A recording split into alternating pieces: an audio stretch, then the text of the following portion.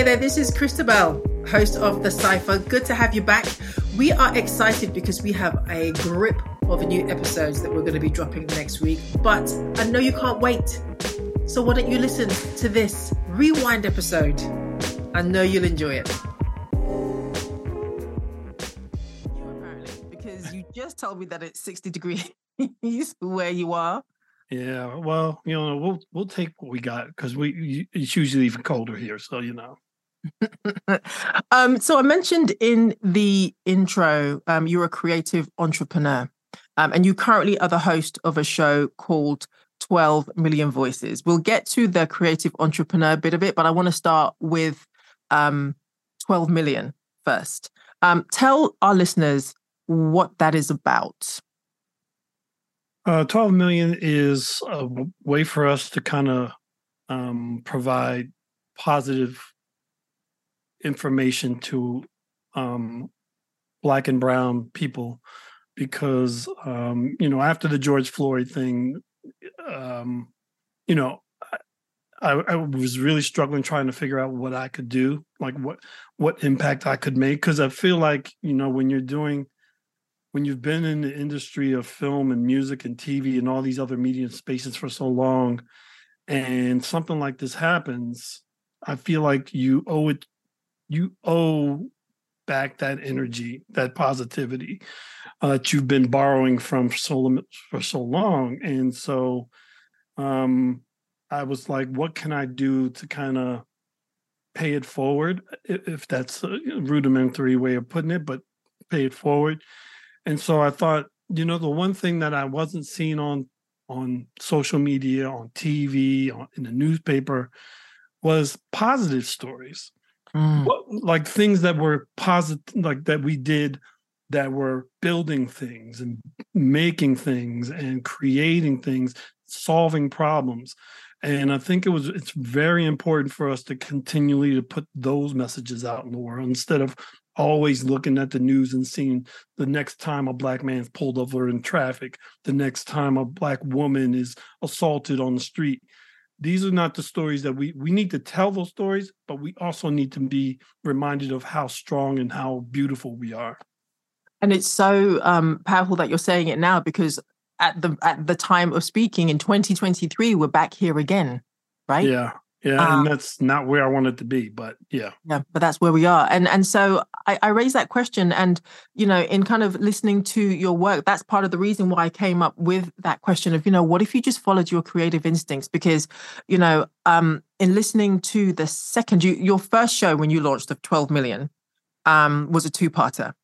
Yep. And I listened to both of them, and I was most struck by the second one, which, if I'm correct, I didn't really look at the date, but just listening to it, because you sounded so raw, it yanked me back to that rawness that I felt of when George Floyd, when he had been murdered, right? And all over the place. And it was peak pandemic. No one was allowed out of the house. And I had written a piece on how I had reacted to that, and how my daughter had reacted to that, because her school was trying to, address all of those things. And at the time she was 7, I believe.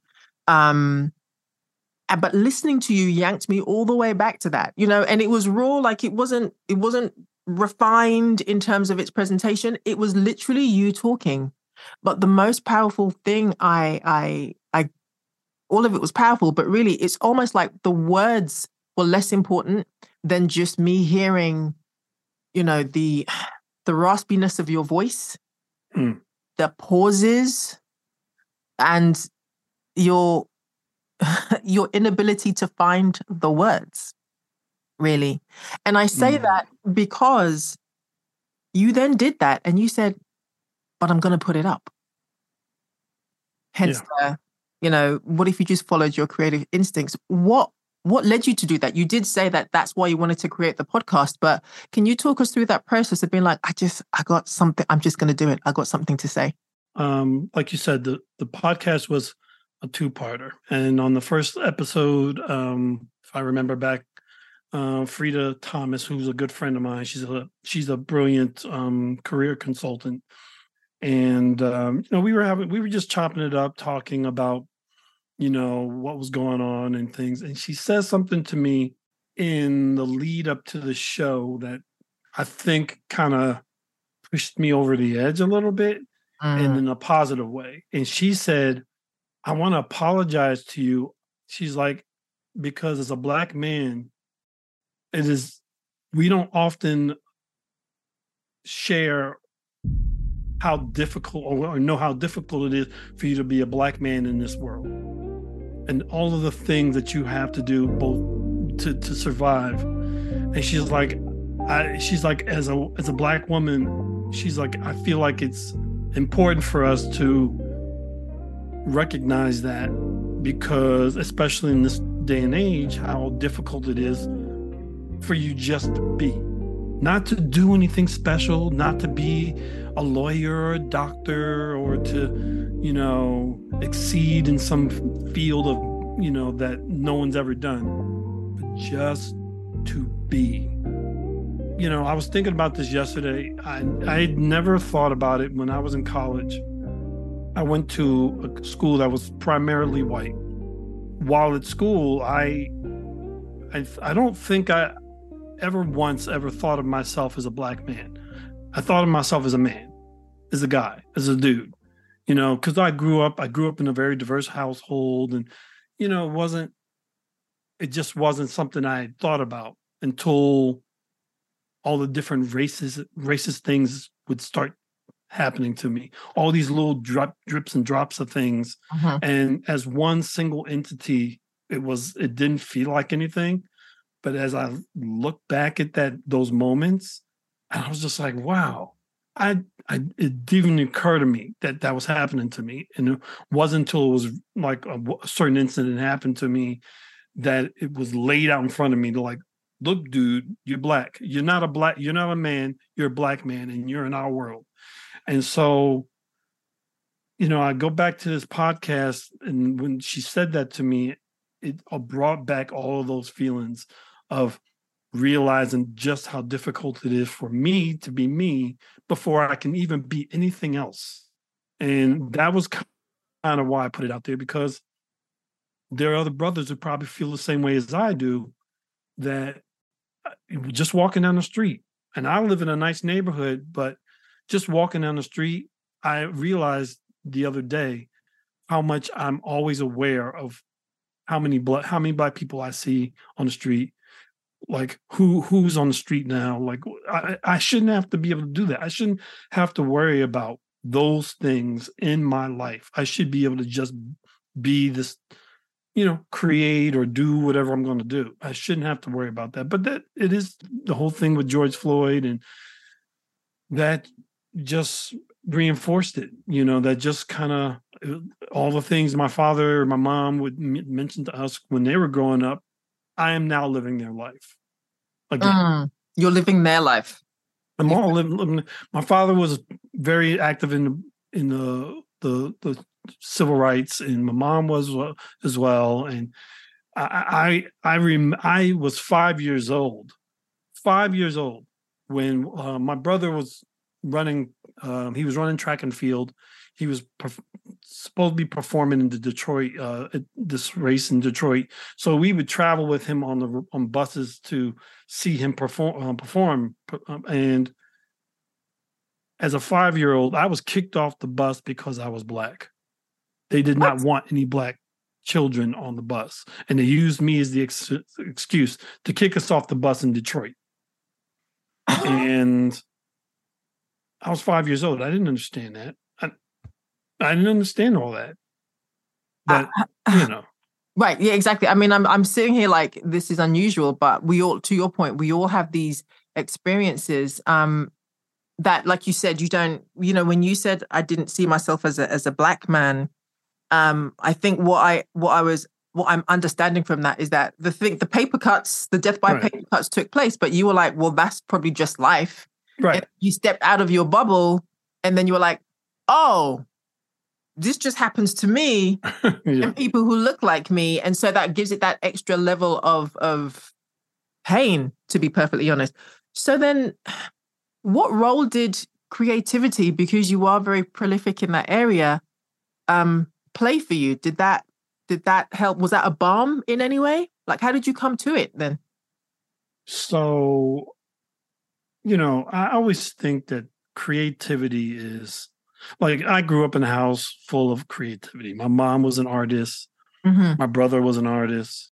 So then, okay, so to that point about creativity, let's take it a step back before we talk about your creativity. How much of an influence was your mom on that? Oh, huge, very huge. All right. So tell us about that. Music played. We listened to like Johnny Mathis, Aretha Franklin, Stevie Wonder, Al Green, all these people all the time. She always played music with us. She always encouraged us to be creative. She was a poet and a sculptor and a painter. So I believe she has a poem about Martin Luther King Jr. that's in the Black History Museum in Washington, D.C. Whoa. Wait a minute. You mean as in the one that's in the Smith, that some people call the Blacksonian? Yeah, the Blacksonian. Yeah. She has a poem in there? Mm-hmm. Yeah. Okay. She wrote it. How it got there, she wrote it for Stevie Wonder and sent it to him. And then he sent back a letter that he, loved it and whatever. And then he suggested that she submit it to the Smithsonian as a piece of work for, to be showcased. And so it was in the Smithsonian before it was in the Black History Museum. So as a piece of, my mom would often create pieces and send them to like dignitaries, like presidents and business leaders. And so she had like this big album of all these different letters that from like different presidents and ambassadors, Andrew Young, Gerald Ford, Jimmy Carter. Yeah. So she was doing work. She was doing work. Well, before we continue, we've been talking about Mum and we've not said her name. What's Mum's name? Mom's name was Nanette if you're comfortable. No. I'm gonna give her the credit she's due. So I hear that 100% one more time because I interrupted you. Nanette Mallette. Wow. Yeah. Okay, Mom. So, all right. So I'm connecting some dots here now. So she was an influence for you. Yep. You've worked in PR. You have 5 podcasts. Yeah. You do a lot of stuff. Tell me how she was an influence on you in that regard. Well, so my like I said, my house was very creative. My brother was a comic book artist, and I didn't know what I wanted. Like earlier on in my career, I actually thought I was going to be a singer. I thought I was going to be the next Michael Jackson, and I'm not laughing at you, by the way. I'm just like, yes, I get it. No, you should laugh at that one. And she would always encourage. She was such a big supporter of whatever I could think of doing. It didn't matter. Like if I told her I wanted to be a garbage man, she'd be like, "Oh, let me get you in some classes for garbage man and sanitation." She would, And so I didn't know what I was going to do in life. When I was going to go to college, I wanted to go for acting. My father said no. My mom, he said, if you want to do something creative, it has to have a business slant to it. Uh-huh. And once you broke. Right. Yeah. I'm going to be broke anyway. And so I decided to pick up art because my brother was into the art and my mom was into art. So when I got to high school, I started doing fine arts, and got into like program. My professor got me into a program at Parsons in Paris. But what it did do is it started to really start to stimulate my creative juices and other things. And so once I left, school, I just got into everything. I was getting like literally everything. I got into acting. I got into music. I was doing comic book artwork. I did some design work for the Ghostbusters 2 movie. I was just doing everything because I just saw I saw creativity as a way to like meet people and engage people. And I was very into that. So going back to 12 million, you were inspired to launch this, I understand, around the time that Mr. Floyd was murdered. What of that internal motivation and in terms of that wanting to connect people do you think also drove you? I can understand that from the moment of grief and trauma. And you also talked about wanting just to hear positive stories, so I can hear that. But within the context of this conversation and this reflection, where do you see that thread inspiring you to launch that podcast? Oh, I think it's about building connections between us as Black people. I call me naive in a lot of ways, but I see a day when, I'm walking down the street and as I go to pass another Black person, we kind of go from head nods to like, yo, what's up, man? How you doing? How you doing, man? And just because we are so powerful together. We're like as a community, we are so. Look, everybody copies us. Everything we do, they copy our music, our creativity, our imagination, our ingenuity, and so there's obviously something there, and we need to connect with each other and build each other up. And I think if I can do a small part of that, like my podcast, the podcast that we do is not just a podcast where we dole out information.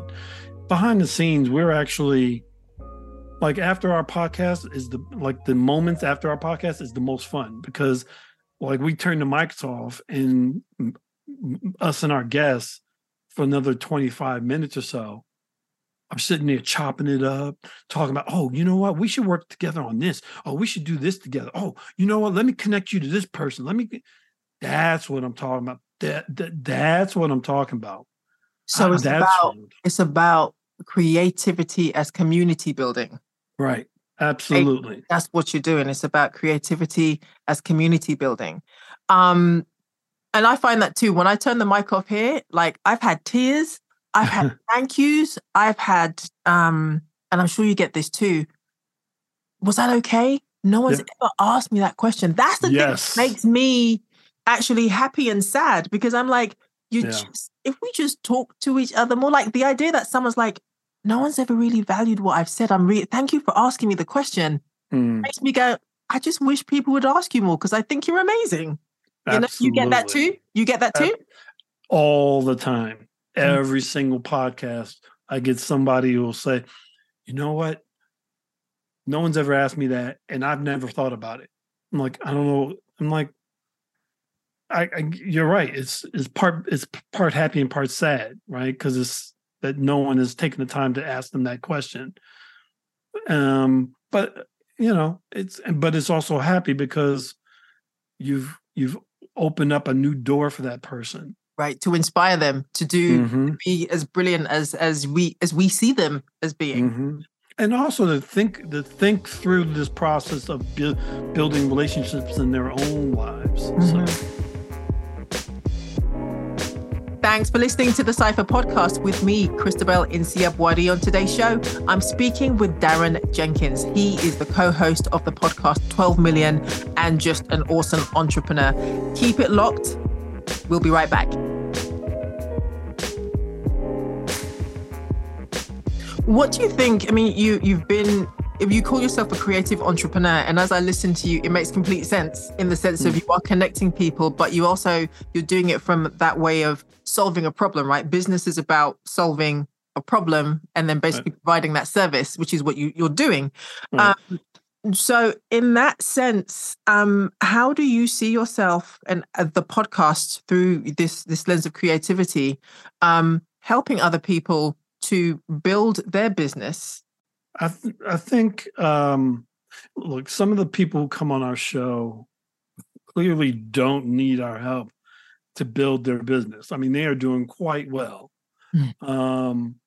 But I think one of the reasons why they come on the show is because they are interested in not just building their business, but building on this idea of community within their business. Like there's a lot of the, careers that don't necessarily community doesn't really run hand in hand with, you know what I mean? Like, for instance, we were on a call with Tacumbo Ishmael, who runs a capital investment company, and they mostly work with women entrepreneurs in Nigeria. Now, I don't know nothing about investment in on that level, but what we can do, and I think which is important, is kind of shake loose ideas for them to kind of carry forth into their business that may change how they approach certain ways of doing their business. And I think that's important. Stephanie E. Farmer, who runs Triple F Foundation, which mostly teaches Black children about STEM. And I mean, a more important subject could not be for Black people and for Black kids. So when we talked to her, we talked about the challenges that she faces trying to educate Black children in this topic that a lot of people, unfortunately, today feel like we shouldn't have access to. You know what I mean? I think the importance for the community there is to show that there is a community behind the interest of continually educating our children on things that they should know. And, to that point, thinking about the nuts and bolts of your show in particular, right? You have a wide array of guests. Yeah. So you said that the show is really to shed a positive light. So who are you talking to? You've given us a few examples. I think three up as of the current count. So who are you looking for in a guest? I think the best part about the like our whole thing is 12 Million is a book, is a podcast inspired by the book Richard Wright's book 12 Million Black Voices. That line right there is the greatest selling line that we can possibly say to anybody, because one, it's Richard Wright. Two, the title 12 Million Black Voices. And I do encourage people to read this book or check this book out. And I was going to say, tell them, if you can, give a quick summary of what the book is about in case they haven't read it. The book covers, it's actually an interesting book. It's not just a novel. It actually is, there are photographs and artwork that are in the book, and it follows stories of a lot of the people in these photographs and artwork. I call it like a diary of Black people. And I think that's what drew me to it when I first came up with the idea for the show, which was, I love the idea that he created this. I got 3 or 4 of his books sitting here, right? And Black Boy. Yeah. Oof. These this book. This was one of the first books I read in high school, and this is a novel obviously you should read. But 12 Million Black Voices I feel like is a little more, because of the visual element of it. I think it's a little bit more impactful because you get to see the faces that he's talking about, that he's describing, and the stories behind them. I think that to me is always more resonance. It always resonates a little bit more for people. So 12 so 12 million, like to answer your question in long format, the very description of the show, I think, is kind of when we tell a guest, a potential guest, what the show's about, it's almost like they go quiet for a second and they're like, oh, that's dope. Okay, that's dope. And I think to answer your question, anyone who understands what that means is who we want on the show. Got it. Yeah, and I've said, and also if they're listening and they don't know what that means, if you Google it and you see 12 million Black voices, it really speaks to that the diversity of the voices in which you're speaking to, which is all of us, 12 Black voices as one in all of their different forms, talking about all the things to create this one powerful voice, so to speak. That's my when I think about that, that's what I think of. I thought it was a very interesting choice. Interesting in a good way, of course. Yeah. What has been the impact of your podcast? What kind of feedback have you had? We've got the impact is interesting because so I think maybe it was the first season of the show. One of my first guest, Frida Thomas. Yeah, she was incredible. Frida is a force unto herself. Mm-hmm. And we were talking about, like, after this show, we were talking about like what else we could do. And so she started this Facebook group that was basically about, for Black people to kind of have these conversations and to kind of stay up on like articles and information that was being disseminated on social media, and kind of just wading through like what's good, what's bad, what's real, what we should know, the whole thing. And so it was weird. Like, someone listened to my podcast and followed me on LinkedIn and reached out to me and was like, hey, we're doing this screening online for this movie. I think it was the 888s. And it's actually this really relatively unknown group of women in the military who represent the post office. And yeah, it's actually kind of dope. It's a good story. And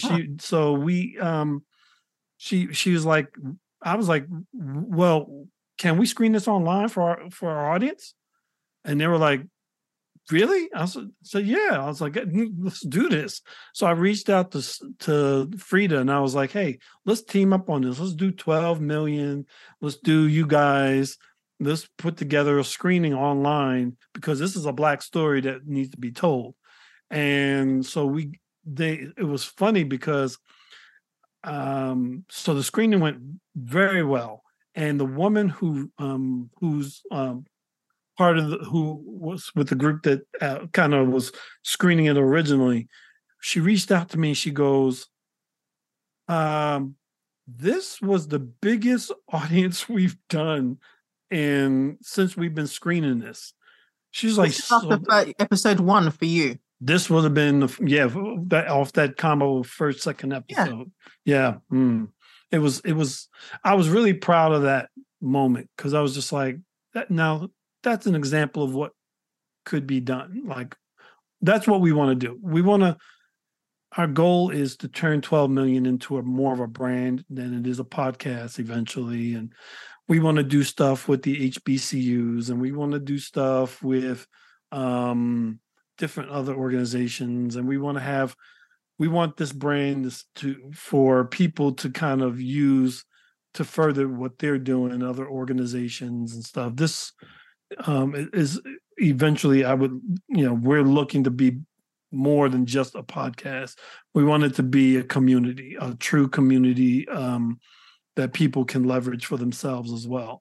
So the podcast is the beginning in terms of you getting people who can inspire others, so to speak, or that you can amplify, and then you're going to build it into this movement. There is a fearlessness to you that I really want to talk about, because I think, again, going back to that first question about what if you just followed your instincts, you seem to, and we touched on that at the start, and then we started talking about your dope mum. But I really want to go back to that because I think it's super important. I think a lot of people, and certainly in our communities, I say our communities because it's global, right? Right.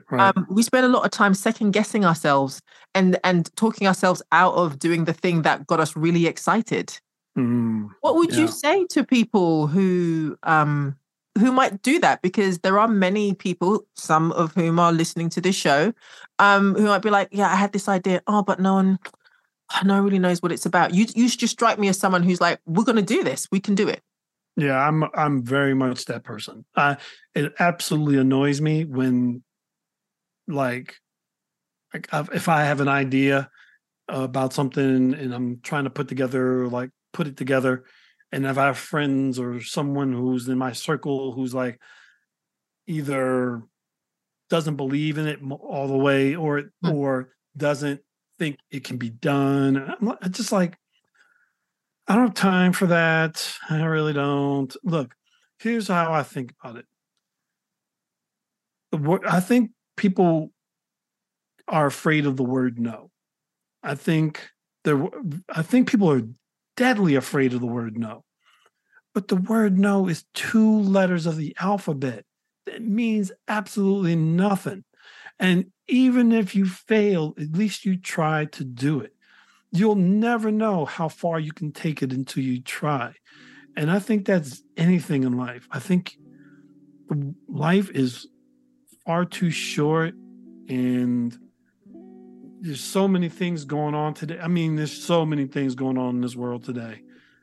I mean, that you don't know like how long you have. I tell people, look, I'm the guy who I'll give you a case in point. So right before this podcast, I had a doctor's appointment this morning, and so I'm sitting there like, all right, I gotta be back here to set up the studio by this time. I get up early, and between 8 a.m. and the time I leave the house, which was around 9 a.m., I launched a new Facebook community. I put out all my social media that I needed. I set up a new event that I'm going to run in April. I did all this within an hour.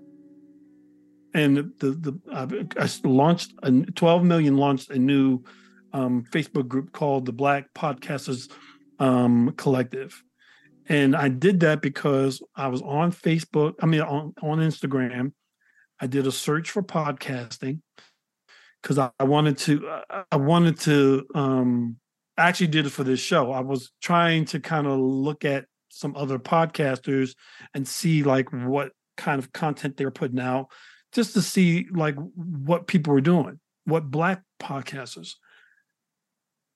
The search that I pulled off on LinkedIn, I would guess in the first 20 pages that I went through, there were maybe 10 podcasters that were Black. Each page has 25 or 30 results. So that's that's 300 or so people with only 5 or 6 podcasters on LinkedIn. Come on. Come on. People, you got to see the face. Listeners, audio only listeners, the face is perfect. Yes. So if you really wanted to engage the Black community and Black podcast community, where do you do that? Like, and like, so I saw a place that was inequity there, and I'm going to solve it. And that's what I mean. Just do it. Just do it. Just do it. Yeah, I love that. And there are different groups, and I know that there are different podcasting groups there, but right. The fact that you're like, well, just do it, because if nothing else, you're just putting your name out there, and someone will reach out to you, and you'll either collaborate or you continue to grow the thing, right? You become an expert in that field instantly. You become an expert in that field.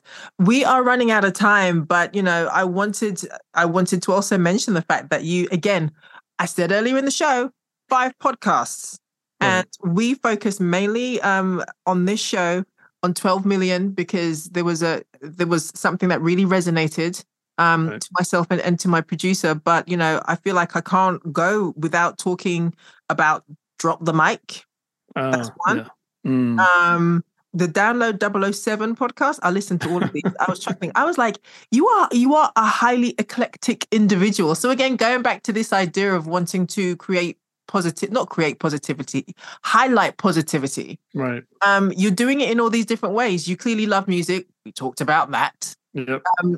You love Marvel. I love Marvel. Yes, sir. You love Marvel.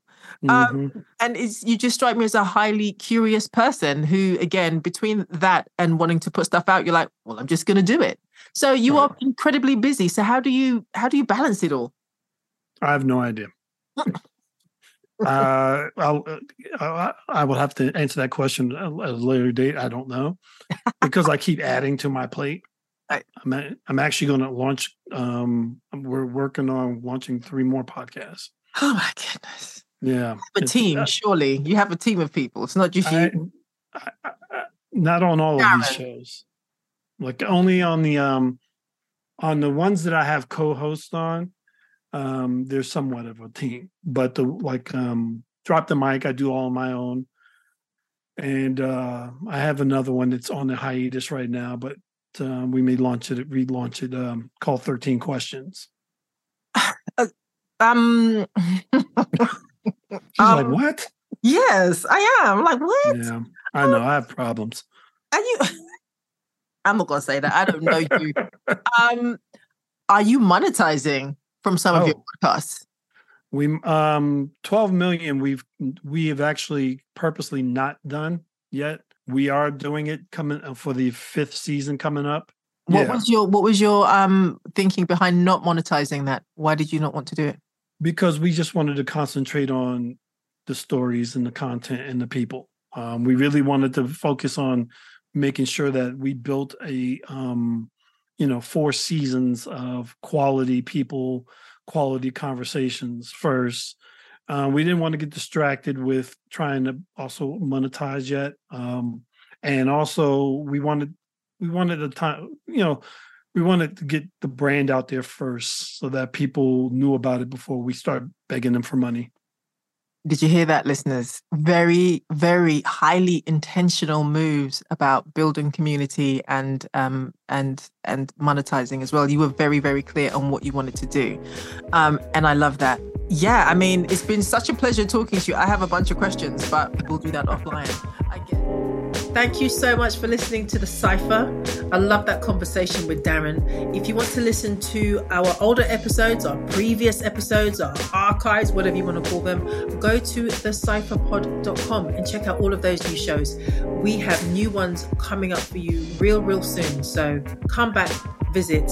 Trust me, you will be filled. Your bucket, your cup will be filled with inspiration.